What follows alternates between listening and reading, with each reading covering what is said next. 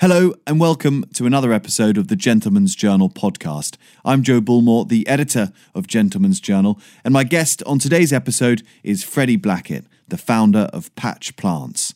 Freddie set up the company back in 2015 after discovering that he couldn't find any decent houseplants that would survive on his small balcony in suburban London. And since then, Patch has become the purveyor of a very particular millennial status symbol, dragging the houseplant from its 1970s doldrums and transforming it into a cultural phenomenon all of its very own. This is a classic startup story, a neat, disruptive idea, loads of hard work, some lovely branding, and then success.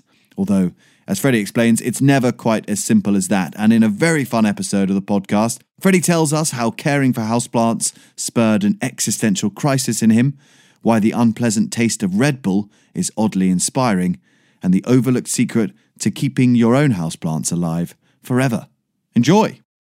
But before we begin, I'd love to tell you very briefly about the Gentleman's Journal shop, our new men's style destination full of the independent brands that we love. You can find it at shop.thegentleman'sjournal.com. That's shop.thegentleman'sjournal.com.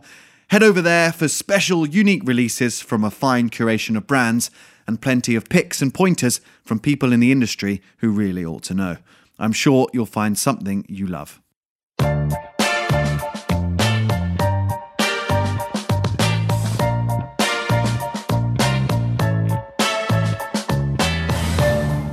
Freddie Blackett, thank you so much for joining us on the Gentleman's Journal podcast. We're also joined by what sounds like a masonry drill, but this is what happens in Mayfair. This is London, baby. Yeah.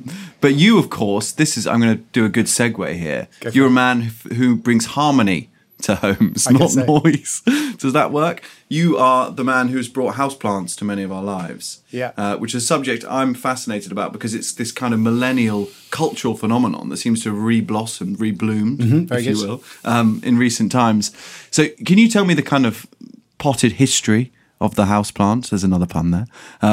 If that's not putting you on the spot too much. Of the houseplant in general? Yeah, of people having plants in their homes, I guess. Well, okay, let's go back millennia. No, not quite that far. But, most of these plants are tropical plants. Right? Yeah. So most of them come from Central America or equatorial regions. Mm-hmm. Yeah. And others come from slightly more desert regions. So cacti and succulents you think of, those are plants that typically don't really need a huge amount of water, but they do need a lot of sun, and they're used to very dry conditions. These houseplants became very popular in Victorian times. Right. And then went away a bit. And then I think became quite popular again in the 60s and 70s. So you might speak to cheese plants. Yeah. Then you've got things like chamaduri, as we call them, Sharons. What do they look like? They're kind of... They're slightly more... They have these nice arched fronds. Oh, yeah. And, I guess they kind of have that kind of 70s vibe to them a bit. Yeah. And, I think a lot of people, and I'll come into the kind of the audience that I think we address well in the moment, but I think a lot of millennial audience, they'll speak to their mum, their dad, and they'll almost, tusk at them for houseplants. Like, that was, something that we did back in our day. Yeah, that's exactly what my parents say to me when they see my houseplant arrangement. Yeah. Yeah. But also, I'm sure they look at it, very impressed by this. I hope so. This collection of plants you gathered and now look after and missed on a daily basis. Quite right. Yeah. But now I get, Patch started in 2016, and really what we observed was that there was a group, the younger demographic were being neglected quite badly by the gardening industry, in inverted commas. So the gardening industry kind of increasingly moved out of urban centres as more and more people were moving into those urban centres. So if you think that, these spaces, these garden centres require quite a lot of space, and if you're a landlord of that space, are you going to make more money turning that into a block of flats or selling petunias? And, you can see that in places like Wandsworth Roundabout in southwest London, where there used to be a B&Q and there used to be a home base. And now those have both been flattened for those massive high-rises, and they're about to be turned into a much needed luxury block of flats in London. There's still a McDonald's drive-through there. There is roundabout. So as long as that's there, I'll be okay. Thank goodness. So that brings us to kind of now then. And when did you start to notice, I don't know, a renaissance before you started Patch in people bringing plants into their own homes? Is it just as we've I suppose, not being able to afford such big gardens and things these days in London. Yeah, so I think there are some macro trends behind it. As I think urbanisation is a big part of it. Yeah. So, we're increasingly living in these quite concentrated cities, and we're spending more and more time indoors. I think there's some stat that we spend something like 16 to 20 hours a day indoors nowadays, right? Especially those of us who live in those major cities. Yeah. And if you do have one of those flats that we think of in a high rise, you might have a little bit of a balcony, but typically you don't have that much access to green space. And we are, I should say, very lucky in somewhere like London, where half of the city is actually green space. Yeah. But that is a general global trend that more and more people are living in cities.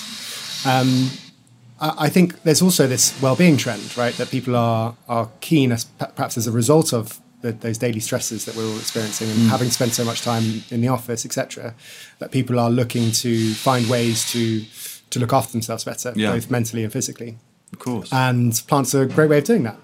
Tending to those plants, having something to look after, having something that responds to your contribution, hopefully in a positive way, right? Hopefully. When you water it and it perks up. Yeah. And also something that grows. That you see a bit of fresh growth on the morning after you've watered it is really quite life affirming. Yeah. Not wanting to put too big a deal on it. Yeah. Yes. And so I think there's that, but there's also this design trend as well, which I'm sure is true, which was what was one of the driving factors of the Victorian side of trend and this one in the 70s, which is that we're coming out of this age of minimalism. We're sitting in this room today with a very maximalist vibe to it, right? Very much so. And I think this person is probably veering a little bit further than what I'd be comfortable with, but it is certainly true that people are getting more comfortable with bringing colour and different textures and shapes into their home design. Absolutely. Rather than these very black and white vibes that we used to do Scandi, in the noughties. Simplicity, Exactly. And I think Patch was in some ways very lucky in our timing when we launched. We were the first brand really to offer what we did at scale. But I also like to think that we were a driving factor in it, making people aware of the value of bringing plants into their home. For a long time, half of our customers had never bought plants before. Of course. We're now a little bit more developed, and while a good chunk of our customers still are new to plants, we try to serve a broader range of customers. Yeah. But, so I think we got a bit lucky, but we also you were part of it. We're also part of it. Yeah. Of course. So were you very green-fingered when you were growing up? Was 6-year-old Freddie out there with the trowel, the mini Monty Don? I would love to say so, but no, in short. Maybe I could embellish this. Oh, everyone does. Embellish this. What is true, which is that my first paid job was in gardening. Okay. That's great. Yeah. So I can maybe. What kind of gardening were you doing then? I mean, so this is where it kind of slightly falls apart. Okay. But my next door neighbour, they were Canadian, and so they went back to Canada every summer holiday. Yeah. And they would ask me to go and water their plants for them. And they were out there every day when they weren't in Canada looking after these plants, and they entrusted me with their garden. Bloody hell. And I made a right mess of it. Did you? Yeah, and they still paid me, but I'm sure they did it through. How old were you then? I was probably in my early teens, 10, maybe 11, 12, 13. Yeah, and for a bit of pocket money, go and water their plants. But I spent most of their time in their climbing frame, I think, just chilling out. What did you do wrong? Did you overwater? No, underwater? underwaters. Underwater. Sure. Yeah. Okay. I think I left the hose on one night as well. Okay. I made a right mess of it. So no, I had very little botanical experience when I started Patch. But I also think that was part of my, without trying to kind of big myself up too much, but part of my strength as a founder of the business was that I was coming to the category afresh. We did things when we started Patch, which I don't think many horticulturalists would be comfortable doing. We give our plants what some people might call silly names. We call them easy, memorable names. Putting a lot of effort into the imagery that we use to market these products. We think of them as design items over and above anything else. And we lean on that type of influence. We look at great brands like Made and how they market their products and think, okay, well, how could we use the same eye for what we do at Patch? So I think the fact that I am not botanically trained and I am as obsessed with plants now as any of our customers, but that I wasn't when I started it, I think was probably a blessing rather than a curse. Definitely. The outsider's eye. I want to go back to the founding story in a second, but just on a point you made there, the world of gardening, of horticulture, I suppose we'd say, can be quite grand and austere from the outside at least, and intimidating. Latin names, such a wide variety of plants and ways of looking after them. Have you ever had any pushback from the old guard? Does anyone ever say you're corrupting the beautiful world of gardening? I used to think that we would, and we definitely have. There are some people who turn their nose up at Patch. That's fine, by the way, because we're very clearly positioning for an audience that we know is not everyone. Of course. But actually, I have noticed in the last couple of years how welcoming some of the old guard have been to us. The RHS, for example, offered us.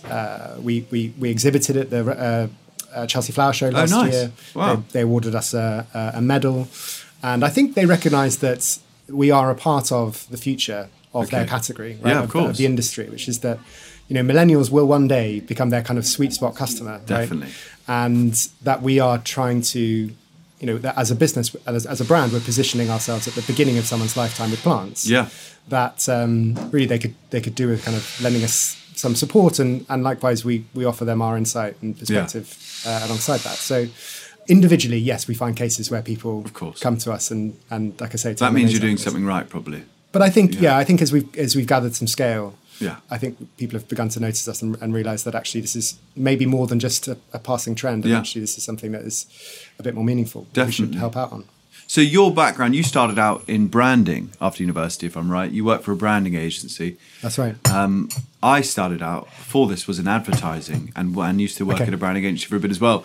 So we've got something in common there. And it's a great fun world, isn't it? And it's very good because it gives you lots of kind of quick little tasters of different things and different creative stuff, which you can pinch and borrow and steal from elsewhere. I think I'm still stealing, probably now. But how did you then get involved in plants? Because it doesn't seem like a natural move, really.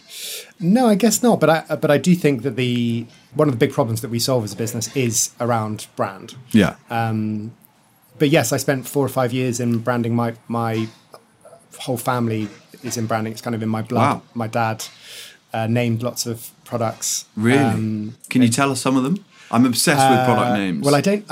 Well, he'd probably be a bit more modest than me on it, but I know he was involved in things like Viagra was a product he named. Really? Yeah. That is an amazing claim to fame. Hobnobs was one which I used to tell people about when I was growing up, and hope that might give me a bit more street cred. Really? He invented the name Hobnobs? Well, he was part of the team that did it. God, take that. That is brilliant. Those two things, Viagra and Hobnobs, are. I mean, that's all you need, really. They are. It's a very broad spectrum. It's very, very broad. Names what like a man! Mondeo is the name of his. Okay. And so he was in that world and spent what an amazing 25 life. years working for a big agency, which my godfather founded and he worked at for a long time. And then when he retired, I tried to get an internship there, and and it took me a long time. This is kind of when quite rightly nepotism was on the wane. Yeah, right? And they thought no chance. Blackett Junior. Yeah, exactly. But I spent some time and worked on a few projects there, and worked on not quite as broad a range of things as Viagra and Hobnobs, but worked on things like worked on the repositioning of Cancer Research UK, that brand. Worked with a big FTSE 100 company called Sage, and was within 3 months of me joining, sitting on meetings with the exec committee of that business and flying around the world, getting a huge amount of experience and insight into not just branding but also business development and strategy. And then worked for another agency that was run by the chair of the company that I originally worked for, and they kind of brought a few of us over to their little independent agency. And then I alongside that, I moved in with Clemmy, at the time my girlfriend, now wife, mother of my 3 children, into her flat in Hammersmith. And I don't know if you've had this experience, Joe, but moving into your significant other's space is very different from moving in with your significant other and crafting it space. together. Exactly. Okay, right. You're the outsider, the invader. Well, sorry, wrong week. Wrong week to talk about that. Well, maybe you're right. But yes, I was exactly that. I was the outsider, and you come in and you're trying to find room for your family photos, for example, and to do that, you're having to move her family photos maybe off the windowsill or just nudge them along, and obviously that kind of gets a reaction. Yeah. So I was struggling to put my stamp on it, and then looked at the balcony and thought, well, this is a bit of a dump. So how can I try and jazz it up a bit? Okay. And I was like, right, I'm going to take a weekend for it. I'm going to go and get some plants, and I'm sure it'll be a piece of cake. And just found that the experience of the market for a newbie was just astonishing when I put my brand consultant hat on it. Right? What were the options then? You've got... Well, the options were that there was a local garden centre to me at the time. Was that walkable though? Could you get to that? More or less walkable, yeah. but you have to bring a trolley back with all the stuff you bought. But it had recently shut down anyway. Oh. So then you're off to one of those DIY stores in Wandsworth Roundabout that I mentioned, and they're not specialists, right? So they're not there. They can't help you off. They're running around trying to sort out someone's whatever it is MDF order over there. And they don't really have the experience of, should you be getting a heuchera for this space, or should you be getting some petunias, right? Yeah. And the product's not always of great quality, or it's sometimes got yellow labels on it and stuff like that, right? And then I thought, well, of course I can go online, but there's just, when you go online, you're greeted with basically online versions of these stores. So they're positioned for an older demographic. They're positioned for people who measure their outdoor space in acres, not square feet, if at all, right? And so I was just like. In the end, I did manage to get some plants from another local space, cost me an absolute arm and a leg, and they just went in decline almost immediately. And realised these are the little agapanthuses, and realised that those agapanthuses were totally inappropriate for the space that I had. Okay. And when I looked back at it, I just thought, I've gone into this experience with so much enthusiasm and excitement, and I'm a mature grown-up now. I'm doing up my space. I've moved in with my girlfriend, and then coming out the other side full of this shame, guilt. And we spoke with when we started Patch, we spoke with dozens and dozens of people who I thought were in and around the demographic we're looking to target. We spoke to this one woman, and she said, she had a similar experience. She said, if I can't look after the plants, how am I meant to look after a baby? Right? Oh my God! And it gets quite existential quite quickly. It does get quite existential, especially when you forked out a lot of money on it. And so I just looked at it and I thought, there are clearly two big opportunities here. One is, why is there nothing online that is half decent? And the other is, why is there not a brand that speaks to me? Speaks to an urban, a less experienced customer. And I thought, well, I don't really have a clue how to do the online bit, but I think I can build a brand out of it.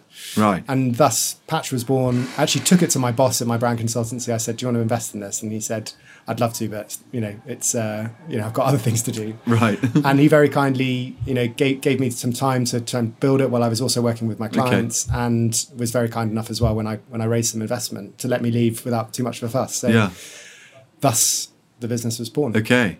And so with your branding hat on at the start, what were your other names? Did you go to your dad for a name? I didn't actually know. And maybe it was out of a sense of I'm going to show you I can do this myself.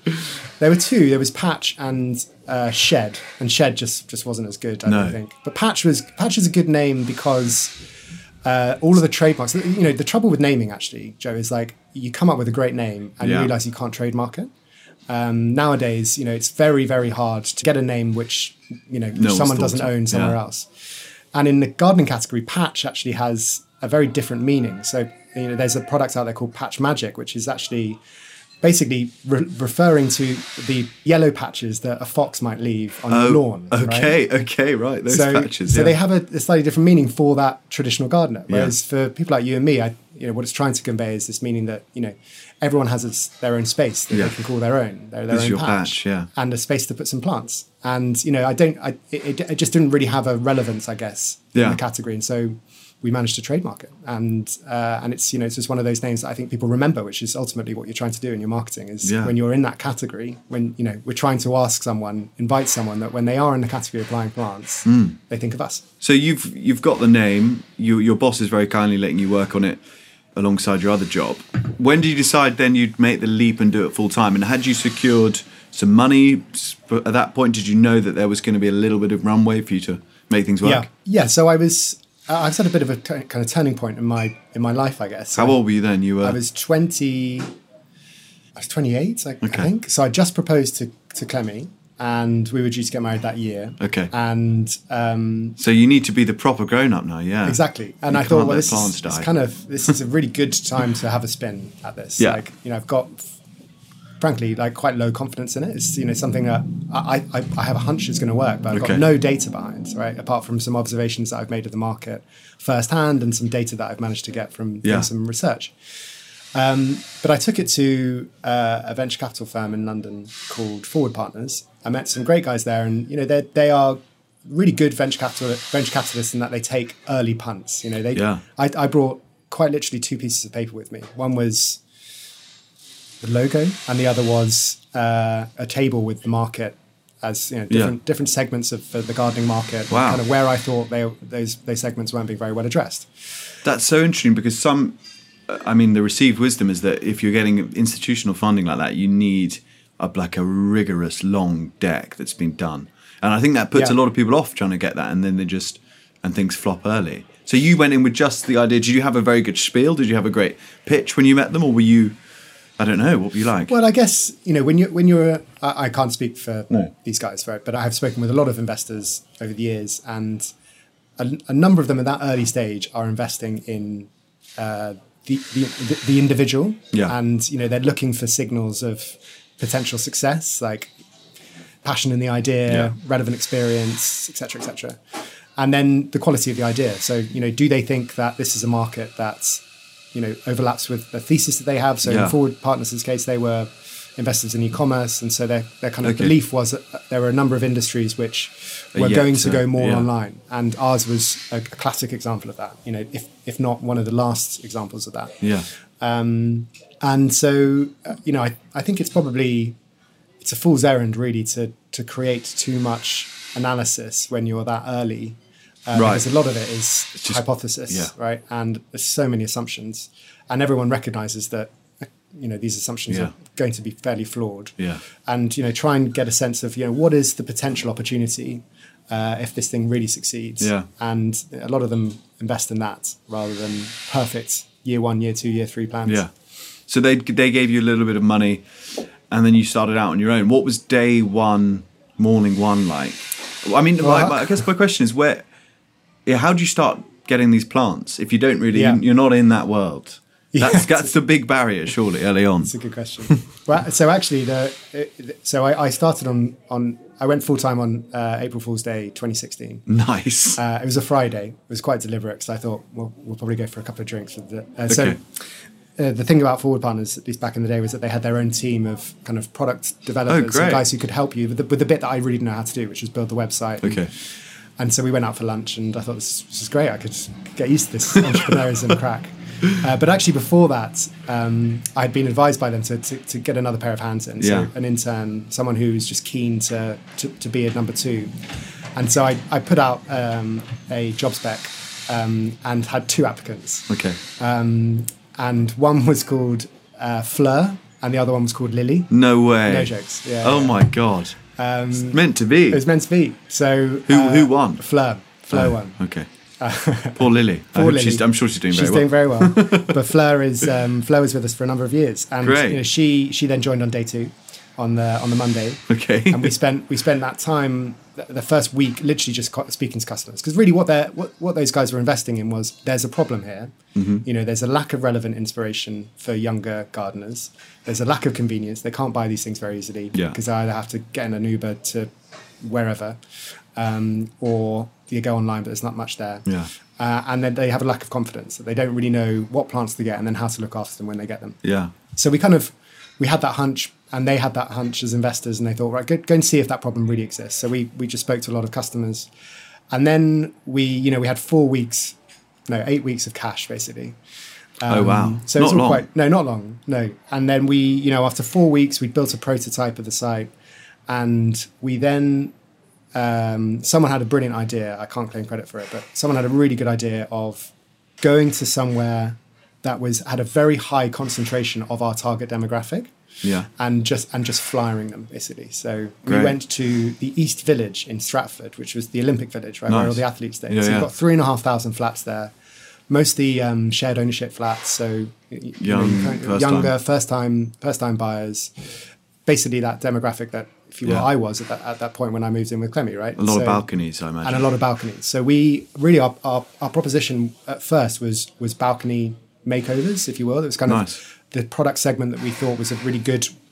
You hear people talking about wedges into a market, like a wedge which you can then open up and etc. So you start with the balcony, then you've got the whole home or maybe even garden later on. Yeah, ideally, yeah. And so that back then it was just about really doing whatever you can to get customers, and a lot of it was kind of don't ask for permission, ask for forgiveness. Right. So like we put, we would knock on the on these blocks of flats and say we've got a parcel for your neighbour, and then actually we walk in and put flyers under every single door. Okay, nice. And then you get a phone call from the development's boss or whatever saying, I think you should probably stop doing that. And you go, okay, so sorry. Then you go and do it again a week later. But did you get many inquiries off the back of that? Yeah. You know what? How many flyers did you print, and then how many inquiries do you reckon you got? We probably printed 10,000 flyers, I'd say, and pops one under every door 2 or 3 times.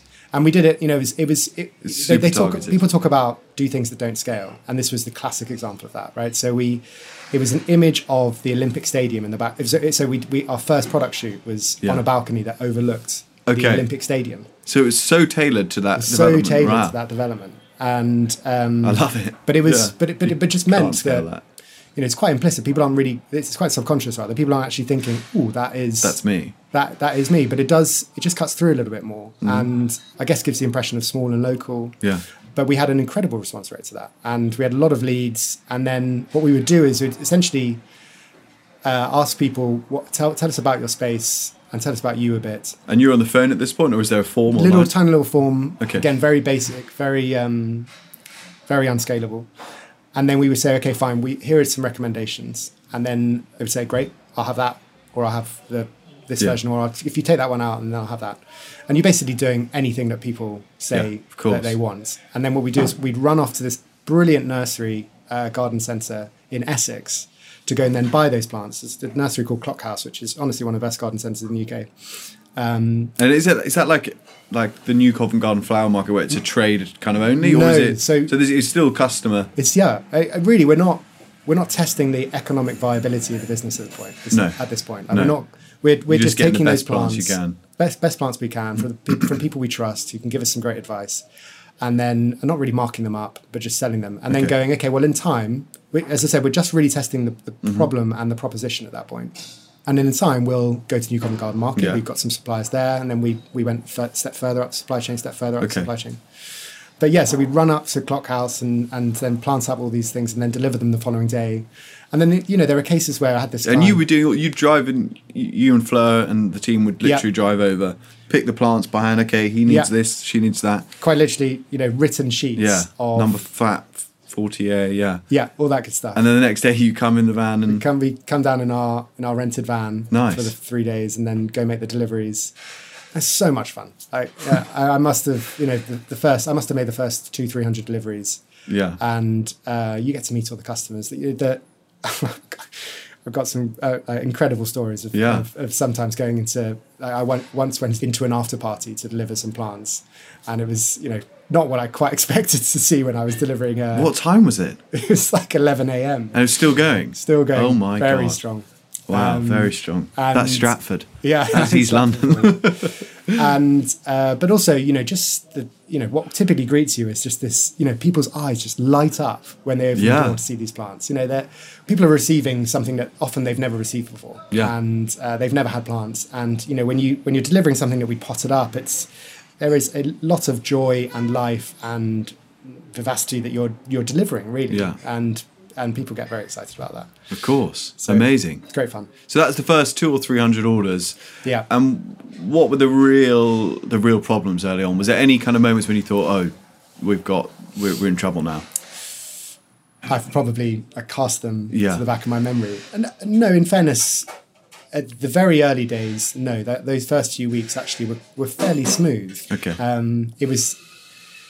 yes, sometimes we'd sold a plant to someone, and actually when we got to our friends at Clock House, we couldn't do it. We couldn't actually find that plant. We have to swap it. But typically people are fine about that. Okay. I remember when Fleur crashed the van. That was awkward, and I don't think she was insured on it, so that was even more awkward. Issues like that, which we managed to resolve. But I think where it became difficult is going, okay, how do we now turn this into something that goes beyond? Yeah, great. We built a business for East Village in Stratford, and it's amazing the market share, if you will, of that development of that village that we've managed to get. But how do we now turn this into everywhere? Into everywhere in London and then further afield? Like we can't have the founder running around every single day delivering plants. How do we scale that? And how do we go from taking plants from a garden centre to buying that and making a little bit of money off it? Yeah. Those are all the problems that I knew we knew we'd come across, but those were the next problems. And what was the first time you kind of had a chance to think, okay, this could actually work now? This could be bigger than just me running around delivering plants. When was the first time it felt like, I don't know, okay, patch, it felt like, okay, we've arrived. People know us. I think when we started getting press inquiries. Yeah. That was pretty cool. Yeah. And then I suppose that's just one of them. And then in the new year, so in 2017, when we started selling indoor plants, it grew very, very quickly from that point. And it was very clear that we were onto something that people were excited about, and we were approaching it in a novel way and in a way that we believed in. Yeah. And we wanted, all the people we wanted to hire wanted to join us, and it just came together really well. So it's hard for me to answer your question to pinpoint one thing. Well, no, life's never like that. You just it's just a kind of slow, gradual, and then suddenly you realise, oh God, we're actually all right. Yeah, exactly. Yeah. So talk me through the user journey, I suppose. When I first think, okay, I've got a new space. I have actually just moved into a new flat, by the way, 2 weeks ago. Okay. And we are looking for houseplants. So when I start thinking about, okay, I think fiddle leaf trees, very cool right now, very beautiful, dark green leaves. Once I start thinking that, and then I Google the term fiddle leaf trees. Yeah. From that moment till it's delivered to my door, what happens with Patch, and how are you getting it to me, basically? So you'll come through to Patch, and you will be greeted with some hopefully lovely imagery and a couple of different options. We might prompt you to think, yes, the fiddle leaf is a great plant, but actually we've just released this absolute stunner of a variety of the fiddle leaf fig. Okay, I'm listening. Called Alto, which is the Ficus altissima, which is absolutely stunning. I have a fiddle leaf fig in my kitchen, which is like the star plant in my house, but I am considering. Don't tell him, poor thing. I'm considering moving out for this new plant we brought in. It's called a Ficus altissima. So it's we call him Alto. So if you Google Alto plant into Google, I will do this. Yeah, you'll more easily find us than any of our competitors. Okay. But you will. So let's just run with the example you've suggested, right? You check out with the fiddle leaf fig. Sorry, we call it Fidel. And a pot, and you might say, right, I want it. You can choose if you want it delivered on Saturday. We can choose to have it delivered tomorrow. What used to happen is that we used to then go and order that plant from our growers, and then those growers would then deliver it to us and then we get it out to you. That works well, but it doesn't. I can't get you that product tomorrow if you wanted it. Yeah. So nowadays we hold a little bit more stock than we used to. So in our fulfillment centre, we will hold a number of those fiddle leaf figs, and they're getting watered and misted every day. And then those plants will either get sent up to our distribution centre in Park Royal, and then they'll go and get delivered by one of our drivers. Yeah. Or if you live in the Orkney Islands, then it'll get put in a box and delivered up to you by DPD. And so the distribution centre, that's in the Netherlands, is it right? Yeah. Or no, so our growers are in the Netherlands. Okay. So but that's because that's the plant capital of Europe, is it? I should have mentioned. Yeah, it is literally, that's a very good way of putting it. Yeah. Probably 70 to 80% of plants, at least house plants, probably a higher percentage of that are grown in the Netherlands. Well, they originate in those areas I mentioned earlier in, say, Central America, for example, because that's where those plants typically come from. And they get grown to about this size, and then they get shipped onto the Netherlands, and then they get grown up. The Netherlands, they're a very mercantile nation, right, historically. But also it's perfect for plants because it's flat and it's got this canal system everywhere. So for growers, it's actually got quite low setup costs. So you can put up a greenhouse relatively easily and grow a product. Of course. And so we work with about 40 of those growers. Some of those are family businesses. They've been growing Yeah. plants for decades, if not longer. And it's great because we get to build a relationship with these guys. They're specialists in what they grow. So we will work with an absolute specialist on those fiddle leaf figs. We work with a brilliant specialist on our Kentia palms. Those again, a quite Victorian image. You might compare those big, tall arch fronds. You might put it in the corner of in a room. So there's a fiddle leaf specialist. There's a guy who just does that. He just does this. Wow, Yeah. great! I need to find him. Well, I found him. I suppose. Yeah, exactly. Amazing. Yeah. Well, because these guys, I guess the reason why they like to work with us is because we help them to access a new demographic, right? And they know that this is a very popular product among our customers, but they also know that they do what they do very well, which is grow plants on. But building a website, building a route to market to those customers is a different specialism. We frankly don't want to take on what they do, and I don't think they frankly want to take on what we do, and so we work very well in partnership with them. Yeah, so I mean the kind of magical thing to me, which I hadn't considered until you mentioned it, is the fact that this thing comes from Central America or South America and then is kind of raised like it is a living thing, but like an animal.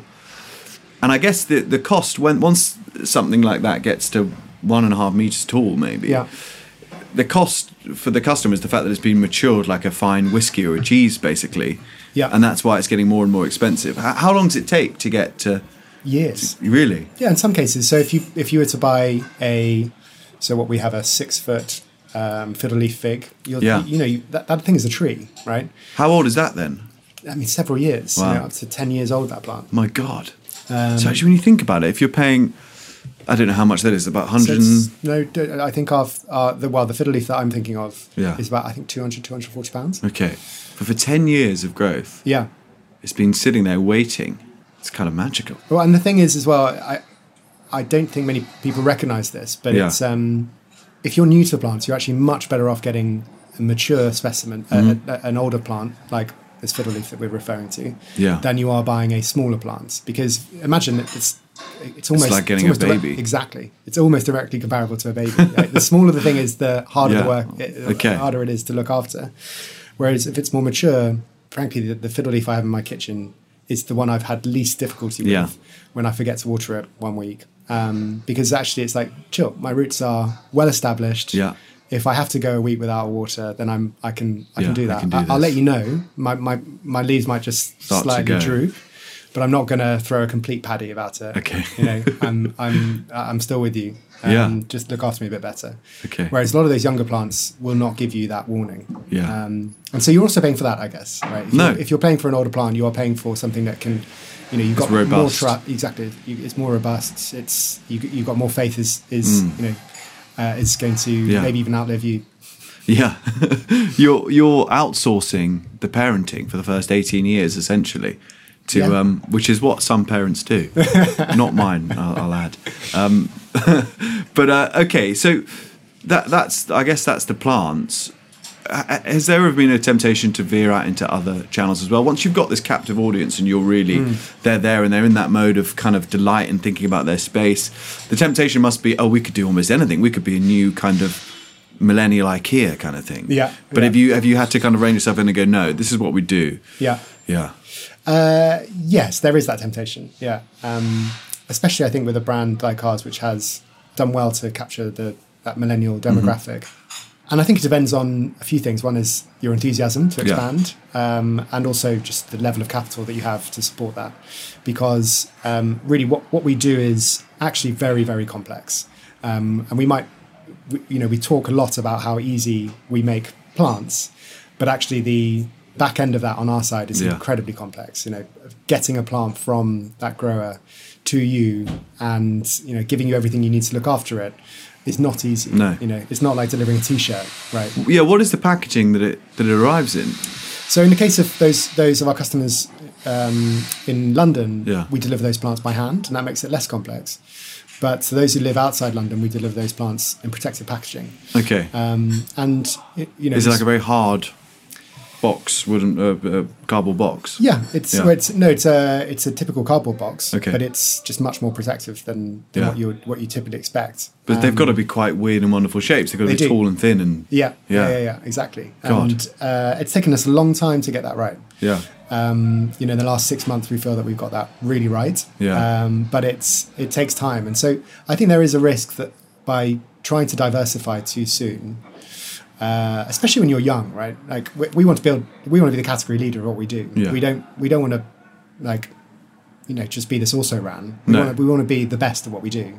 I'd much sooner do that and be confident I've done that, and then look further afield if we need to. But equally, I believe in specialism, and I also think, in e-commerce, what we do right is that there is great value in specialism because your competitor is Amazon in many cases, who can do everything. If you're going to start stepping on their shoes, they're going to wipe the floor with you. So I think, in short, that there's a lot of value in being specialists in what we do. Yes, we are expanding. We now sell outdoor plants with much more gusto than we have done in the past. And of course, you've always sold, for a long time, you sold pots and accessories, which and kind of sprays and things, which is quite natural, really. Yeah. But flowers, I guess, is the other one. You don't do flowers. We don't do flowers, no. And flowers has seen a massive boom as well. I think that Bloom and Wild is a very successful one. Yeah, great business. Certainly called on them in some moments of crisis. And also, we had Freddie from Freddie's Flowers. Yes. Yeah, which is a wonderful story and again, a really, really beautiful product. In part because of his surname. Yeah, exactly. Freddie Garland. Yeah, I mean, it's perfect. It's perfect. But from the outside, you guys could do flowers as well. You go to the Netherlands. Yeah. You got it sewn up, but you've decided not to do that. Well, we've decided... Not yet. Okay. Yeah. We sell very different things. Yeah. We sell a living item. They sell something that has been cut, that is not quite in decline as soon as you receive it.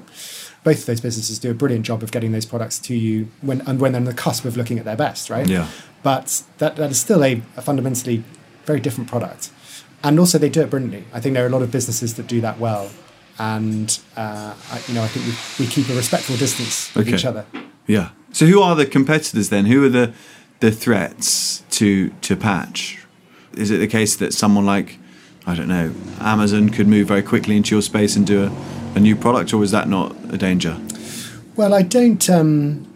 if you think of the Amazon customer experience... It's not comparable. Look, a lot of my disposable income goes to Amazon on a monthly basis, right? So I'm by no way criticising them for what they do. But I guess what they do is very different from definitely. Or what they specialise in, I don't think is what it needs to be the specialism in our category. So let's look at Amazon just for a moment. So really what they're trying to do is get you in and out of that website as quickly as possible, right? They're trying to make it as streamlined as they possibly can for you to make the purchase that what you're looking for and what you need.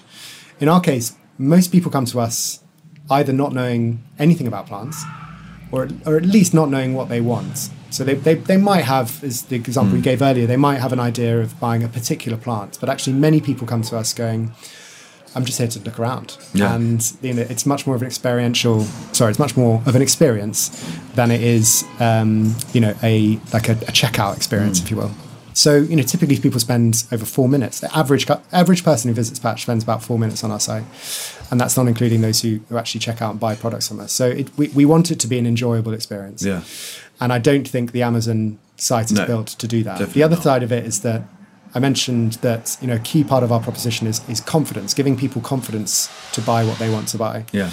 And that includes useful information up front, but also lots of useful information afterwards. And so, we send emails once you buy that plant from us in the next week or so, and I'll be checking in on that. Once you buy that, you'll receive with the plant some really useful guidance on how to look after it. But then you'll get a text from us in a couple of weeks going, how's Fidel getting on? Okay. These are a couple of tips to keep them looking fresh and to keep them growing well. And, you can join our plant parenting course, level 1 and level 2 if you'd like. Yeah. So lots of subsequent information, and then access to our plant doctor. So we have, if it ever gets to the point where you're like, I need to call 999. Right. There's a plant doctor. You can check in on our plant doctor. If you're a Patch customer, come speak to one of our guys. What And they'll usually give you- goes wrong with the plant? What is it? Overwatering, underwatering? Yeah. Too much sunlight, too little? I guess it differs. So there are a few things. I'd say probably if you're underwatering your plant, you can come back from that. But if you've overwatered it, you're going to struggle to bring that thing back. Yeah. That's what Max did. My old housemate, I told him. Yeah. Because he loved the process of looking after our plants. Yeah. And when we're working from home, Max, I'm sorry if you're listening to this. I think it would just be a little break in the day. Yeah. So these plants probably didn't need water every day. In fact, they definitely didn't. No. And one of them, the rest of them are fine, but one of them is now very, very sad. Yeah. So So underwatering's okay, obviously. It's not okay, but no. you might be able to come back from it. But Right. Overwatering is, you're basically saturating the roots, and they literally cannot breathe as a result of that, and those plants drown, right? Yeah. And yes, to your point, people think that caring for their plants. Many people think that caring for their plants equals watering their plants. Yeah. And actually, really, you just need to just get to know your plants a bit better. And so, a typical way of doing this when you brought it in is just to put your finger. To talk about the finger dip test. So, put your finger into the soil about an inch in up to the first knuckle, and if you take it out and you see some dust on it, some soil on it, then it's moist. Then it's the plant is fine. If it comes out dry and you've got nothing on it, then it probably needs good water. Yeah. That's a rule of thumb. There's a bit more detailed on Rule it. of finger. Rule of finger. Thank you very much. But that is, generally it's a good principle. And I think, if Max had done that, then he probably would have avoided a That's few, Max. few plant murders. He's over-eager, but he's very talented and lovely. Wonderful, Max. Okay, well, that's brilliant, Freddie. So what about the future then? Do you think, you'll be doing plants forever, you personally? As Patch, is it something that you think could see yourself doing in 20, 30 years' time? Well, I think a lot of founders have quite a lot of their identity is wrapped up with businesses that they founded, right? So I struggle to imagine a world where I'm not in this business. But equally, there will come a time, I'm sure, where the business will be better off. Will be better off with fresh leadership, fresh ideas. And so I'm not, I would be as a shareholder in the business. I won't be, kind of clinging on if I felt that, and if others felt that I was the right person for the business. That being said, we're only 6 years old. Of course. I'm only 34. And I think I've still got a lot of energy and a lot of good ideas to bring to the business. Has anyone approached you to buy it? Have you had offers? No, we've had big businesses that have come to us with some intrigue and going, I'd like to find out a little bit more about your business. And we're always very keen to say, thank you for your interest, but we're carving our own path. Thanks very much. Quite right. And thus it will continue, I expect, for a good amount of time. Amazing. I've mentioned to you that I see this business as a brand-led business. Yeah. And we want to build the category leader in this category. Yeah. I'm incredibly competitive. I have very little interest in doing that in partnership with another big business. Yeah. I'd much sooner do that under our own steam. Does that power you? Does that drive you, the competitive envy or competitiveness? As a writer and a journalist, which is a very competitive field, that I find, for better or for worse, is one of the best things to get you started when you need to write a piece, is thinking, that guy who's a year younger than me, look at what he's just done. Yeah. Do you have that is that the kind of thing that drives you forward, or one of them at least? When you see new startups coming in, you're thinking, God. Yeah, I guess when I see out of category, I don't see many in our category which I think of as going, what they're doing is quite exciting. You've kind of got it sewn up. It's kind of a game of one at the moment. Yeah. Not to jinx it. Yeah, thank you for not touching words exactly. Yeah. No, I think we do cover quite a broad base, and we do have some competitors that I have a lot of admiration for. Yeah. But then there are some which are just basically doing what we do, which I think is hard work for them, because it's always going to be derivative of our business, right? So they're kind of clones in a way. You wouldn't put it like that, but they are kind of. They've seen you wedge open the doors, you say, and then they've just kind of breezed in and tried to do the same thing, but fair enough. It's a tried and tested business model, but I'd much rather do what we do, where we spend a lot of time understanding the problem, really getting to know it, and building a proposition and solution that solves that problem, rather than doing a version of that which is always just one step removed from the customer. Of course. No, I think I'm not competitive against others. I'm just competitive in that I don't really like the idea of, as all my family members will say, I don't really like the idea of losing or of not winning the Christmas board game. And I think in Patch we've got a really good opportunity, really good stab at building, in 10, 20 years time, the best business in the horticulture industry in the UK, and that will cover a set of categories, or rather a set of products and range of products that is probably much broader than what we do today, and suite of services that's probably quite a lot larger than what we offer today, but is a business that's set up for the next 100 years. And that's like, I get excited just saying that to you. So, of course. So that's really the competitive streak in me is not necessarily like, on the beginning of a 100-meter race and looking across from you and going, who's here, but just thinking like, that's the goal. What a hell of an opportunity we've got for it. Let's go after it. Let's do it. Before you go, Freddie, we've got these questions which we used to ask a lot, but then over Zoom it just felt harder to get good responses, so remember we dropped it. So they're kind of quickfire questions, more about Freddie Blackett the man, right? Not Freddie Blackett the plant man. Okay. I'm sure they're very similar. What was the last piece of advice you gave? Don't sell it. Okay. I'm sure there's a big story behind that. Someone thinking of selling their business. Okay, right, good. You shouldn't sell it either, by the way. What phrase would you like to banish from the earth? What do people say sometimes in your encounters or in the office that you think, God, that's not good? Conscious of time is a phrase I really don't like. What, as in the meeting? I'm conscious of your time. Conscious of time. Should we move things on? It's like, when people are basically bored of the subject and want to just move it along. Yeah, there's quite a clever one when people go, I'll let you go now, even though they want to leave. Exactly. And it's like, I'll let you go now, Joe. I know you're busy. I'm not busy. I'd love to chat. It's fine. I'm a lifestyle journalist. It's absolutely chilled. Who in the world of business do you most admire? Have you got any icons, any kind of idols? Oh, that's a great question. You know what? Someone I'm spending quite a lot of time with at the moment because I'm reading his book is a guy called Rory Sutherland. Oh, Rory Sutherland, Ogilvy. Obviously, as an advertising boy, he once lectured at our advertising school or gave a talk.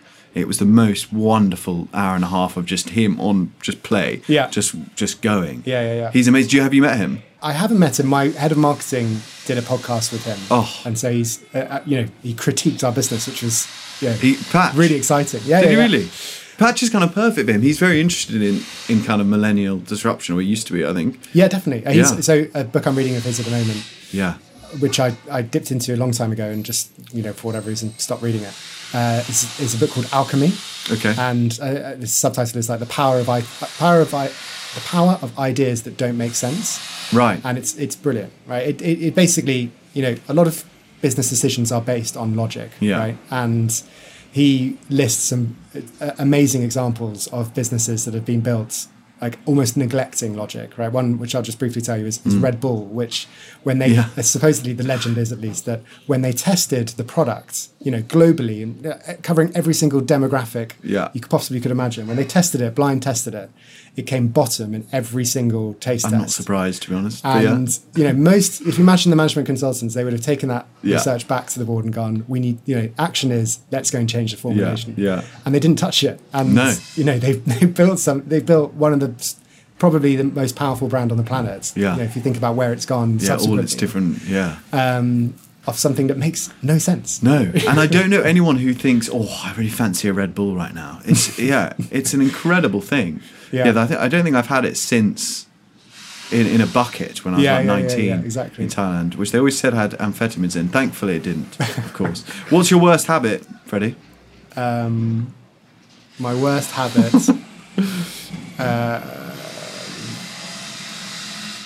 is probably... Oh gosh, it's probably picking my nose. Fine, I think that's quite right. It's the first thing that came to me, right, Joe? And I was thinking, I can't say picking my nose on the Gentleman's Journal, but you've asked me quick-fire questions, and you've been honest, and I've got to give you an honest answer. We all do it. Better out than in, I suppose. I think in that sense. What's the most impressive thing you can cook? What's your kind of pièce de résistance? I haven't done it in a long time, but I think probably the most impressive is a Parmigiana melanzana, which is, you know what I mean? It's like a aubergine lasagna type thing. Yeah, beautiful. I used to live with some Neapolitans. Wow. And they used to cook that, and they taught it to me. And my goodness, it's good. And it also takes time. Like you're you have to, brush all of these slices of aubergine with oil, and then you're putting, kitchen towel on it to take the salt away from the aubergine. I mean, it's a real labour of love. Okay. But that has won some hearts. Beautiful. Yeah, fresh, lovely. What are you most proud of so far in your career or in the patch journey? I think having 3 children when I started the business, I was childless, wifeless, and I'm now married with 3 children. Yeah. And have a team of 45 people. Yeah. There's a lot of juggling. A lot of juggling. Yeah, what a 6 years. Bloody hell. Yeah, it's been a busy 6 years. And they're all 1 to 6, 0 to 6? Yeah, 4, 2 and 5 months old. Wow. Yeah. Okay. God, well done. Bloody hell. Thank you. How do you sleep? Do you get a lot of sleep? I get enough sleep. Huh. Yeah. That's the thing I'm most worried about with kids. I need a lot of sleep, I think, to be at my best. I think... Or did you get used to it? I more or less stopped drinking.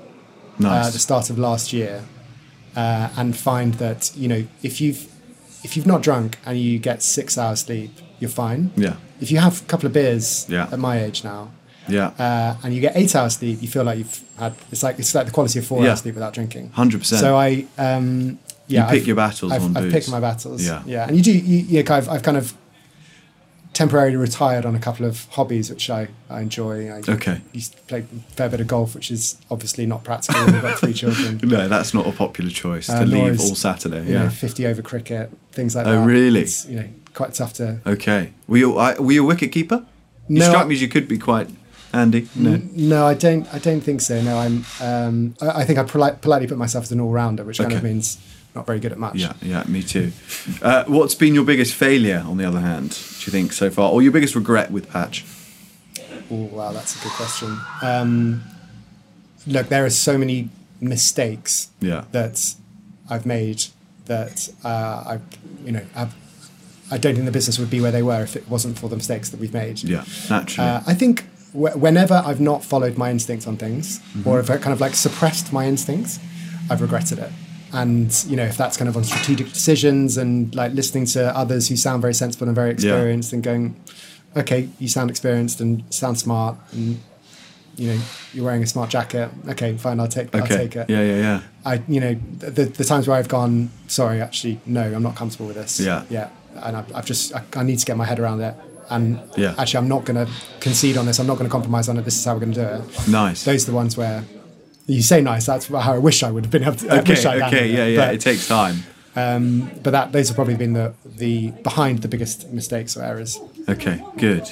If you could learn one new skill, what would it be? I'd really quite like to be good at tennis. I'm hopeless at tennis. Okay.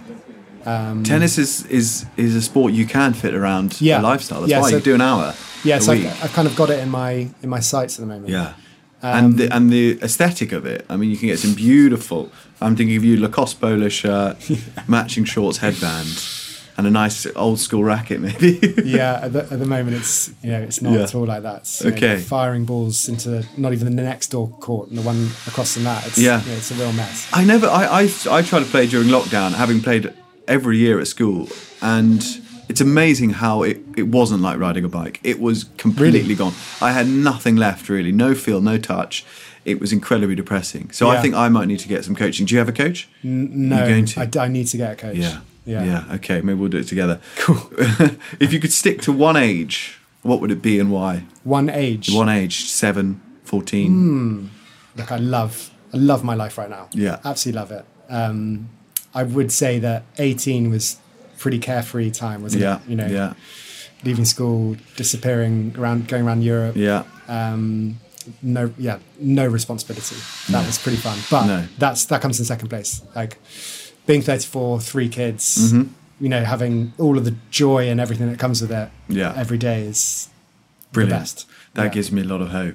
I've never had anyone on here, thankfully, who hasn't said the age they are now. So maybe that question needs to go. But it always does make people say, talk about what makes them happy, kind of in an inverted way. I think I read some things, you always wish you were 10 years younger. Like when I'm 44, I'll always look back and go, God, how amazing 34 was. So you just need to enjoy it now. I think you just need to... Impossible. But that's the joy. I completely agree with you.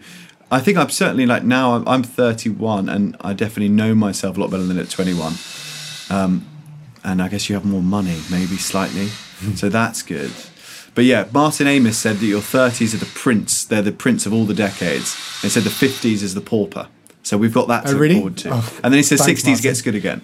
I've just been reading his biography, so maybe feel good about the 30s, because in our culture, I think the 20s is like, 21, like in a kind of in quite an American way. That's like youth, but actually, in your 20s, you are really struggling. You moving to London for the first time, as I'm sure you do. It is difficult. So I don't know why I'm going on this ramble, but if anyone's listening and they're 21, it gets better. Yeah. What have you done recently for the very first time? You know what? I've started, because my son is now 4. Yeah. I've started going to kids' birthday parties. Fun. For the first time, and going to soft play. Yes. Is it's fun.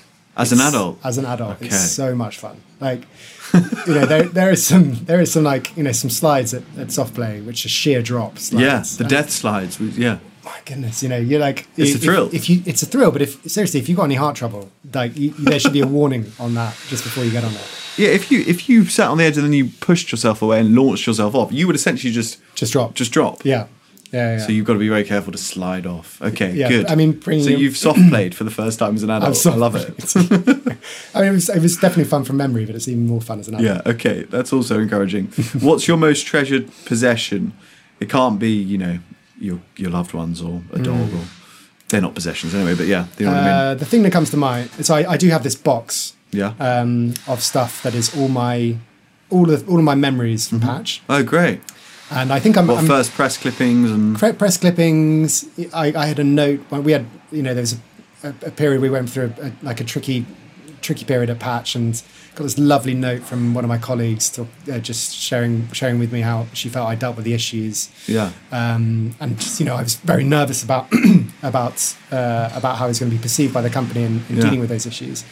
And I think small things, so like all the great stuff, but also just like all of the memories of the business, small moments, and that is like I suppose in the relation of our conversation around Patch is certainly my most treasured. Definitely.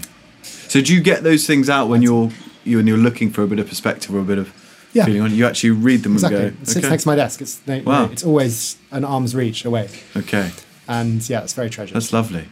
Is there a book that's influenced you the most? You mentioned the Rory Sutherland book. Is there Rory another Sutherland one? book is it's one I'm reading right now, so probably affected by some recency bias. But there's a very good book which everyone in marketing should read. Is called How Brands Grow by Byron Sharp. Okay.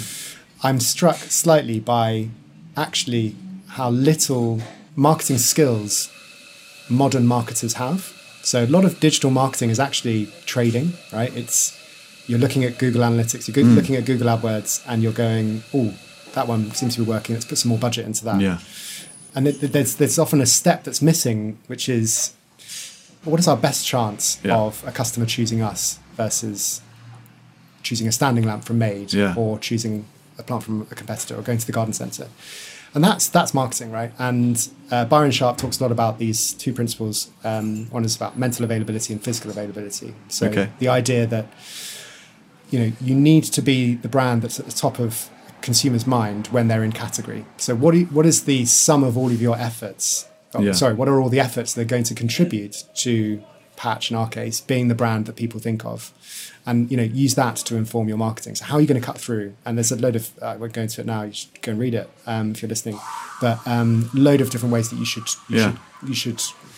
be able to deliver on that mental availability. The other is physical availability, which is obviously very hard for a brand that's digital. In our case, is that when a customer is in market, are you easy to find? Yeah. So that's like classically in FMCG, in fast-moving consumer goods, is if you're looking for toothpaste, can you see it at shelf, right? Yeah. And you just get dominated by Colgate. So Colgate has very good physical availability. In our case, you can't find us in plant shops, you can't find us in Sainsbury's or wherever it might be, but we do show up on Google very well. So we do have very good physical availability online. Yeah. But it's something on my mind, right, in terms of how the brand might grow. Yeah. So I think there's a lot of kind of guff in marketing. Definitely. And actually, there's like the principles that Byron Sharp talks about. They're not always perfect, and there's definitely debate around them. But it's probably been the most formative book in terms of how I've developed as a brand guy. Is it an old book? Is it a new book? Or it's probably 10, 15 years old. It still holds up. Yeah, still holds up. And he's as you would, got a successful book. He's kind of brought out a couple of edited and updated versions of it. Yeah. Okay, we'll look out for that one. And then finally, do you have a personal motto? Or is there a mantra at Patch that works that people kind of keep in mind? Or both? I do subscribe to this Richard Branson quote, which is, say yes and work out how later. Or a version of that, right? I'm sure I'm not kind of conveying it too incorrectly. But that is the idea, especially when you're early stage, right? Yeah. When you don't even know really what you're building.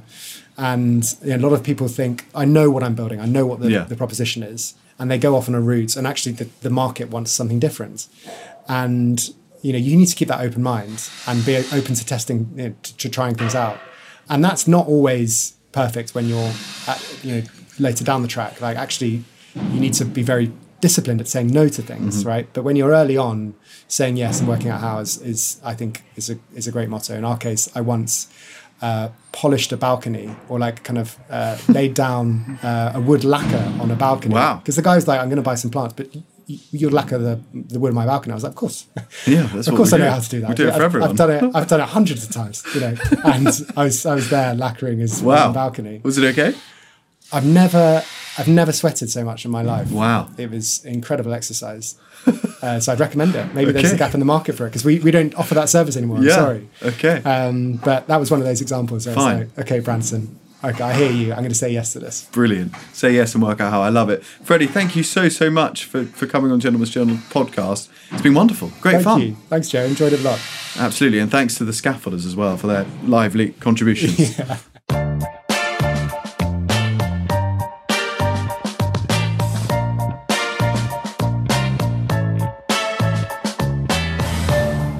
Well, if you enjoyed that episode of the Gentleman's Journal podcast, you'll almost certainly love the Gentleman's Journal magazine, the world's finest dispatch from the front line of luxury, entrepreneurship and style. In fact, lucky podcast listeners like you now get 20% off our annual subscription. Just enter the code POD20 at thegentleman'sjournal.com to find out more.